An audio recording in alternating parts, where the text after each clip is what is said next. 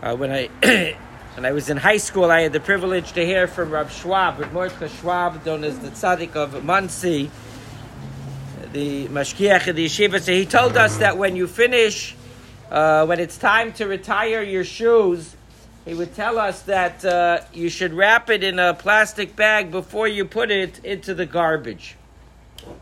And he said that the reason is we learn it from this parsha with Moshe Rabbeinu, that when it comes to the redemption, when it comes to striking the water, so he gives over that task over to Aaron. Because Moshe Rabbeinu had owed the water one up on Aaron, because the water floated his boat when he was a baby. And therefore, as Hakaras HaTov, recognizing the good done to him, he did not strike the water. He gave that over to Aaron. And the question that's puzzling is that the water is inanimate. The water doesn't know whether it's being hit or not. So what's the point? What difference does it make?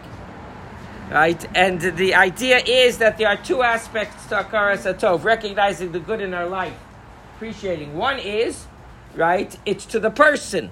That person who did the favor went out of its way for you, and therefore there's a certain debt that you owe it in the sense of to the person. There's a second aspect of Hakaras HaTov, and that's you yourself. You have to be a person that expresses, right, or lives by the ideals of Hakaras HaTov. It has to be your essence. It has nothing to do with the person receiving. It has everything to do with you as the actor.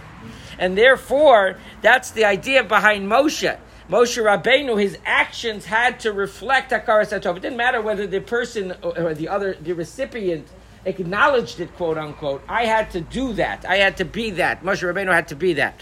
And therefore, Rav Schwab would tell us the same thing. The shoes did you service, right, for the last, depending upon who it is, right? For some of us, several years. For some of the kids here, several weeks, right?